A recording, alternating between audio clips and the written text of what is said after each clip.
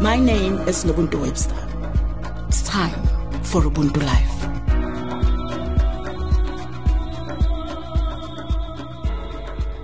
My name is Nobuntu Hlaza Webster. Welcome to Ubuntu Live.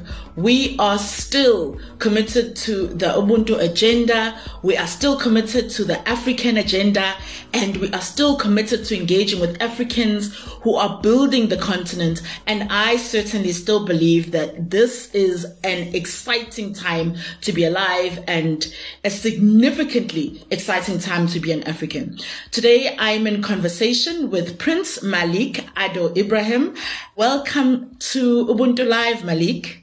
Thank you. Nice to see you again. So excited to be having this conversation with you today. So let me tell you a little bit about Prince Malik Ado Ibrahim. He is the CEO of Nagas International and the executive chairman of Next Satellite TV Limited. And he's also the founder of Reset Nigeria Initiative. And most exciting for me is that he is his party's nominated presidential candidate for Nigeria's 2023 elections. I feel like I need a drum roll in this moment because that is very exciting. You did very well with sitting that, with the president-elect. We are listening to a president-elect. That's absolutely amazing. And Malik, your ideology is that charity begins at home. And so here you are now, running for presidency in Nigeria in 2023, but you were educated in the UK and in the USA, and you've had an enviably successful career abroad, doing work with and for private and public sectors. And you've really contributed so much to Nigeria, even with that background and context of having studied and worked in the UK and the USA for a significant time of your life. I know also that you want to continue your contribution to the continent. So the first thing I want to ask you is this philosophy that you hold of charity beginning at home, is that what inspired the establishment of Reset Nigeria and Reset Africa? I think it was more than just charity beginning at home. It was really coming back home to lead, to prefer solutions that I'd learned outside and try to get other like-minded Africans to bring back, what is fundamentally good about what we are as Africans. I felt that staying outside wasn't going to do that. I needed to be home, and I needed to learn more about what is the uniqueness of being an African, whether you're Asian, colored, black, white. It didn't really make any difference. We were from here.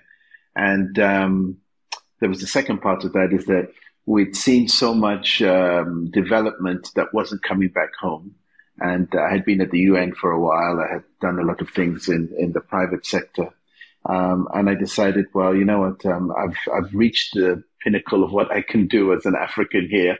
Let me go back home and bring back all that I've learned and all that I've experienced to try to be a part of the puzzle for a better continent. So Reset was set up so that other like-minded people could join, and interested minds could also join, and we could share that conversation.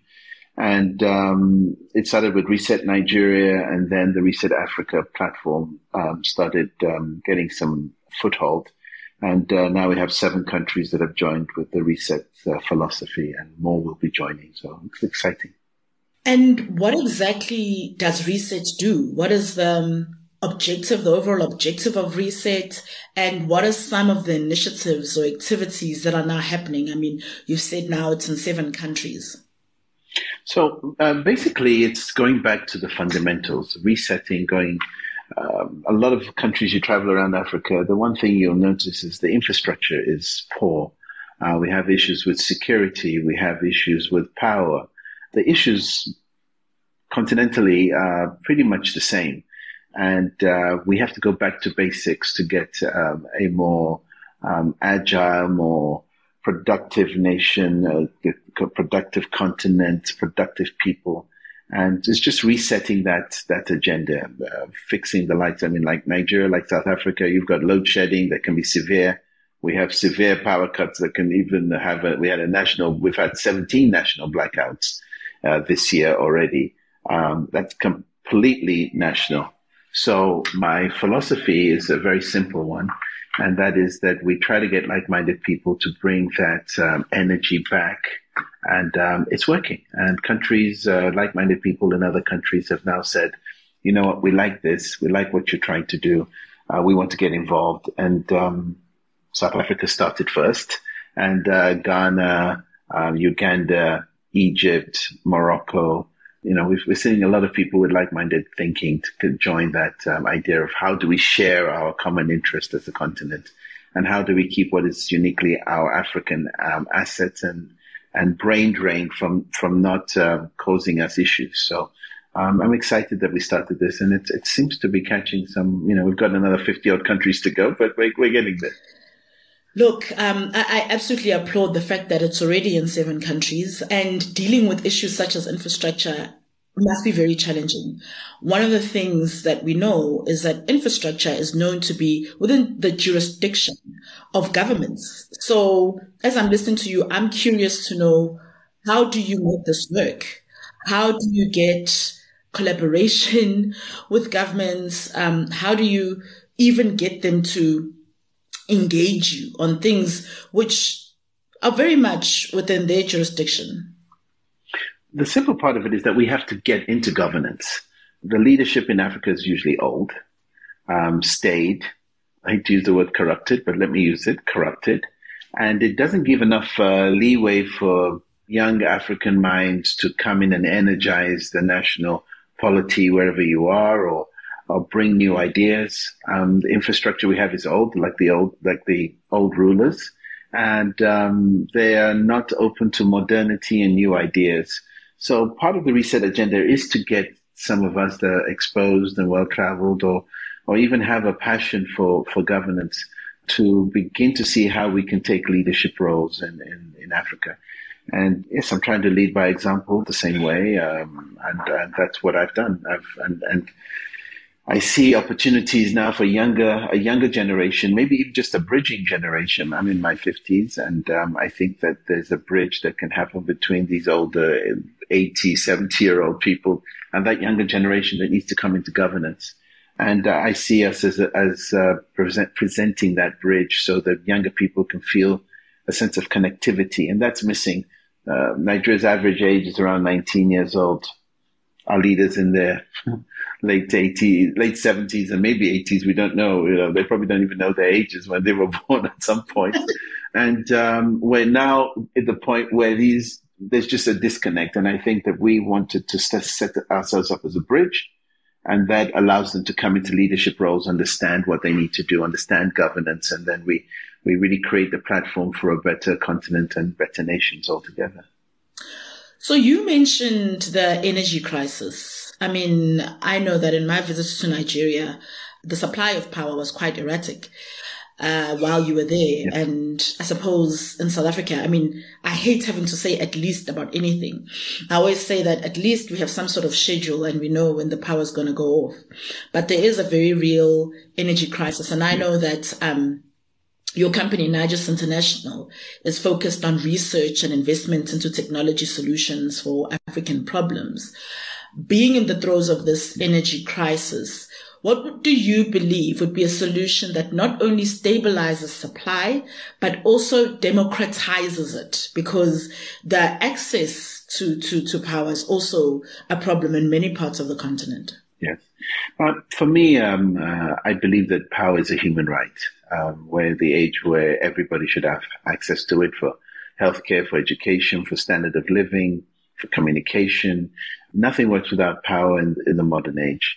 But again, with old leadership, we're stuck in this idea that you have to have a turbine. It needs to make noise so that power can come forth. And we haven't spent the kind of money we need to modernize our infrastructure, our transmission of power. So I'll take Nigeria, for example. We're a country of 220 odd million people, but we have a total of 4,000 megawatts. I think South Africa are in circa 70,000 megawatts with 80 odd million people. Ours just does not work. And the solution to this is to have an energy mix that has everything from the conventional power to hydro to renewables to all sorts of things. And I believe that in the continent that's blessed with sun, why aren't we harnessing this if we've got a lot of lakes and rivers and dams are not being used properly? Power can be decentralized now. It's not the old way where we have, power from a central point has been distributed. With renewables, you're able to embed the power where it's necessary and where it's needed. And from anything from a small power solution to a multi megawatts of power can be supplied through renewables. So my focus has been, again, in the leadership role, practice what you preach. And so I've built my own power systems. I build my own renewable energy systems. My company does that. We did the R&D. We developed it. It's a proudly Nigerian, proudly African solution. We've got about 25 megawatts already in Nigeria. We've got some smaller projects in different parts of Africa just to show that we can harness the sun and we don't need Chinese or European technology. The lithium that we use is an African-based product. We need to beneficiate here. We need to bring technology here. We're exporting lithium sand and importing the batteries, just like we mine our gold and buy the Rolex watches. We have to pay for the beneficiated product, and we sell the raw material for cheap. So I believe that that's one of the things that I'm really focused on, which is let's use what we have. Let's bring that brain drain back and let's let others pay for the value added we put into the raw materials that we produce. So I'm a big fan of that, and it's something that I'm very excited about. And power is one of those things where we don't need to go abroad. It's here. It's above our heads. It's in our waterways. And this technology, and it's not a technology that's exclusive to anyone. There's a lot of very smart African minds that can do this, and they're doing it. But again, leadership in Africa, it's, you buy a car, you want to kick the tires. The people don't really buy things online in the way that the West does. We still want that touch and feel. And although we're getting closer to understanding things from a distance, people want to hear the power. The generator's on, and I'm getting power. If it's faulty, you're not, so you can hear that it's having a problem. But to get them to understand what silent power is, what clean energy is, it's been a fight. And being that I was an undersecretary at the UN for renewable energy, I felt it was incumbent upon me in that leadership role to come home and not just preach it, do it, show it. So my offices, my homes, businesses, industrial parks that I'm building are all off-grid, 24-hour power using solar or wind and our storage systems. Incredible. Listening to you, I can't help but think, as you mention the diverse power sources, I can't help but think that there could be new innovations that are just waiting to happen when it comes to power. So what I want to ask you is, do you think that the environment in most of the continent is conducive for innovation from young people? There's a whole new generation. In South Africa, we call them Mama 2000. And those people are born in the 2000s. And I imagine they probably have ideas and a thinking that is so different to what the world has always known. What do you think of the environment in Africa for innovation? It's very poor. It's frustrating. I've been on the tip of innovation since the late 90s when I got into Formula One, and I was a team owner, the first black man to do it, getting involved in a sport that was completely European, or should I say more clearly white. I was the first black man to be in the sport in 50 years. And as an owner, it was very difficult. And to go and learn at that top level of a sport that was highly technical and innovative, people thought that I was a Martian. I might as well have been a Martian. And it was very disturbing because I didn't see color, but I had to see it. But what was interesting about that whole experience was I was at the top of a very innovative field, and I was bringing some of my innovations into this. And at the time, it wasn't being accepted properly, but we were going from combustion engines to energy storage systems, which is what I do now for my power plants. And I learned a lot about battery storage from racing. And it's some people don't quite catch the connecting point. But coming out of that and trying to bring that innovation into the African continent is still almost impossible. And the fundamental reason for that was, here's this young upstart. What's he trying to do? Know it all. He'd been educated outside. I get criticized because of my accent, because it's not very African. I've had to dumb it down, but it's still not I haven't lost it yet, but maybe I won't. Some people see you come off a little bit arrogant and all that, but knowledge is knowledge. However it's translated, whether it's Chinese or black with an English or American accent or South African accent, shouldn't mean a thing. But our leaders are very slow or almost resistant. There's a pushback to young, expressive, innovative minds. And you have to take it. They're not going to give it to you. And I feel that this is what power in Africa leads to, is that young people that want to change this continent cannot do it by the normal means of communication with our leaders, because our African mentality is reverence to age, reverence in that culture. You come in and you're bringing up new ideas, you're an upstart, you're rude, you're insolent, and all that. So I've had to use a very different tactic, which is really to build and shock and awe people. And it's very difficult for anybody who doesn't have the asset base that I have and the access I have to be able to do it. It's difficult for me, but it must be horribly difficult for young Africans to do it. You look at someone like Elon Musk, you couldn't imagine him trying to do what he's doing now if he was sitting in South Africa still. It would be almost impossible. So I believe that we take this power, we take this technology leap, we deliver it to the continent without excuses or permission and apology.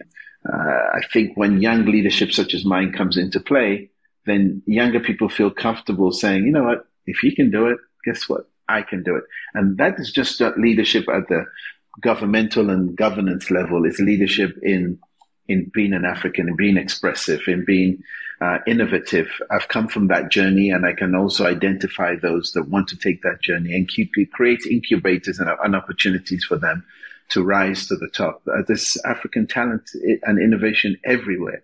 It leaves Africa to get recognition and stays out. We don't get the reward for it. So that's been for decades, that's been happening, if not centuries. So I really believe that we really need to keep the older guard out of leadership and bring in a newer, more accepting, more technology current and not adverse to technology individuals. So that's the background I come from, and that's what I think leadership needs to be like. In these next few years, a lot of our countries are having elections.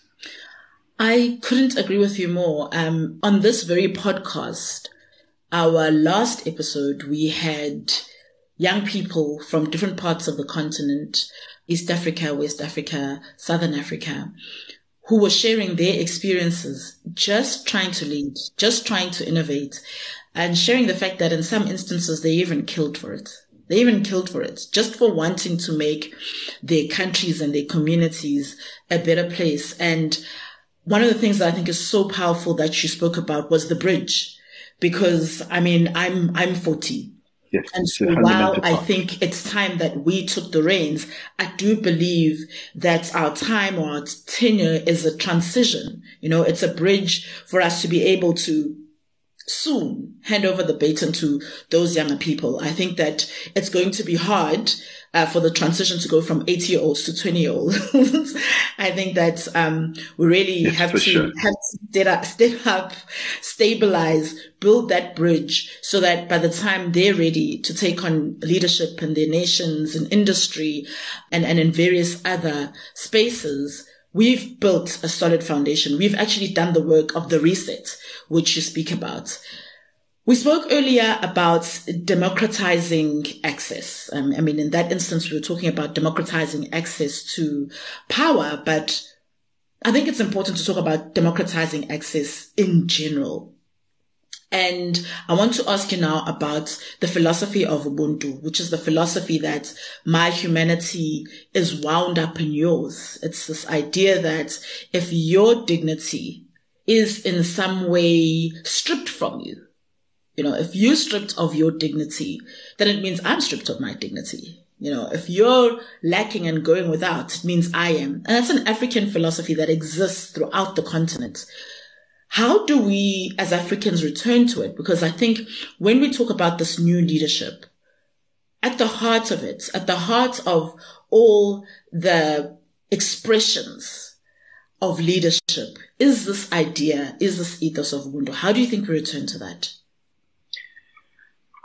I have a difficulty with it because with modernity, we are stripped of a lot of our cultural essence.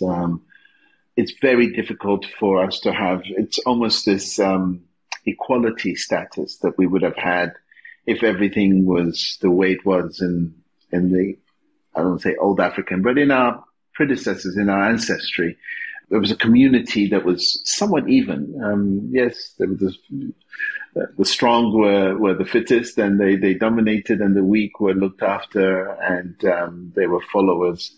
But there's so many different islands now that it's very difficult for us to embrace the philosophy of Ubuntu, but also want to be able to be accessible to the world. If we stayed all as one, we would be taken advantage of. And I think that it's incumbent on our leadership at the country level to be able to go and lift those at the bottom of the rung and bring them up, to bring that level up. We seem to be neglecting a lot of those that are sort of below the poverty line. We've defined the poverty line in European terms rather than in African terms. And I think that we need to change that mindset. There are various ways that this can happen, and then country by country is different. But I think that our leaderships along the African continent need to embrace a more communal understanding of bringing people up to a certain standard and let that standard begin to raise. Right now, they've been at the bottom. They'll stay at the bottom. There's no level to bring them up. Healthcare is not there. Our jobs are not there. Healthcare is fundamental. We're not seeing it reaching the bottom there. Education is not being raised, and they're almost a forgotten set. Those that raise up are educated, and then they're still fighting to get to that very top. So money becomes a very interesting thing, whether it's in work or in politics. So I think leadership needs to qualify what Ubuntu means to us now, and then get back to that community level. How do we bring people back up? There are so many more people below the poverty line that need to be there. And there's so many things that can be done to raise them above that poverty line and give them hope for a better country, a better continent. What gives you hope? I'm listening to you, and I think that people like yourselves are the reason why many of us have hope. But what gives you hope? Odd thing, self. I've seen it. I've been in so many countries around the world. I was in Malaysia in the late 90s, early 2000s, and I watched this country that started the same time Nigeria did from independence and became one of these roaring tigers of Asia. And it was based on leadership. It was based on Prime Minister Mahathir and his vision and his drive and his patriotism and owning his country and retooling. And that's the only thing that has driven me to this point of wanting to go and take that leadership, because I've seen it. It's not about self anymore. I wouldn't know what to say to my children if they asked me, what did you do? That Africa that we hear about in the books, when it's all destroyed, what did you do? Why didn't you do something? I think we're too big to fail. Everybody wants something from here. And because everyone wants something from here, our natural resources are our youth, our energy.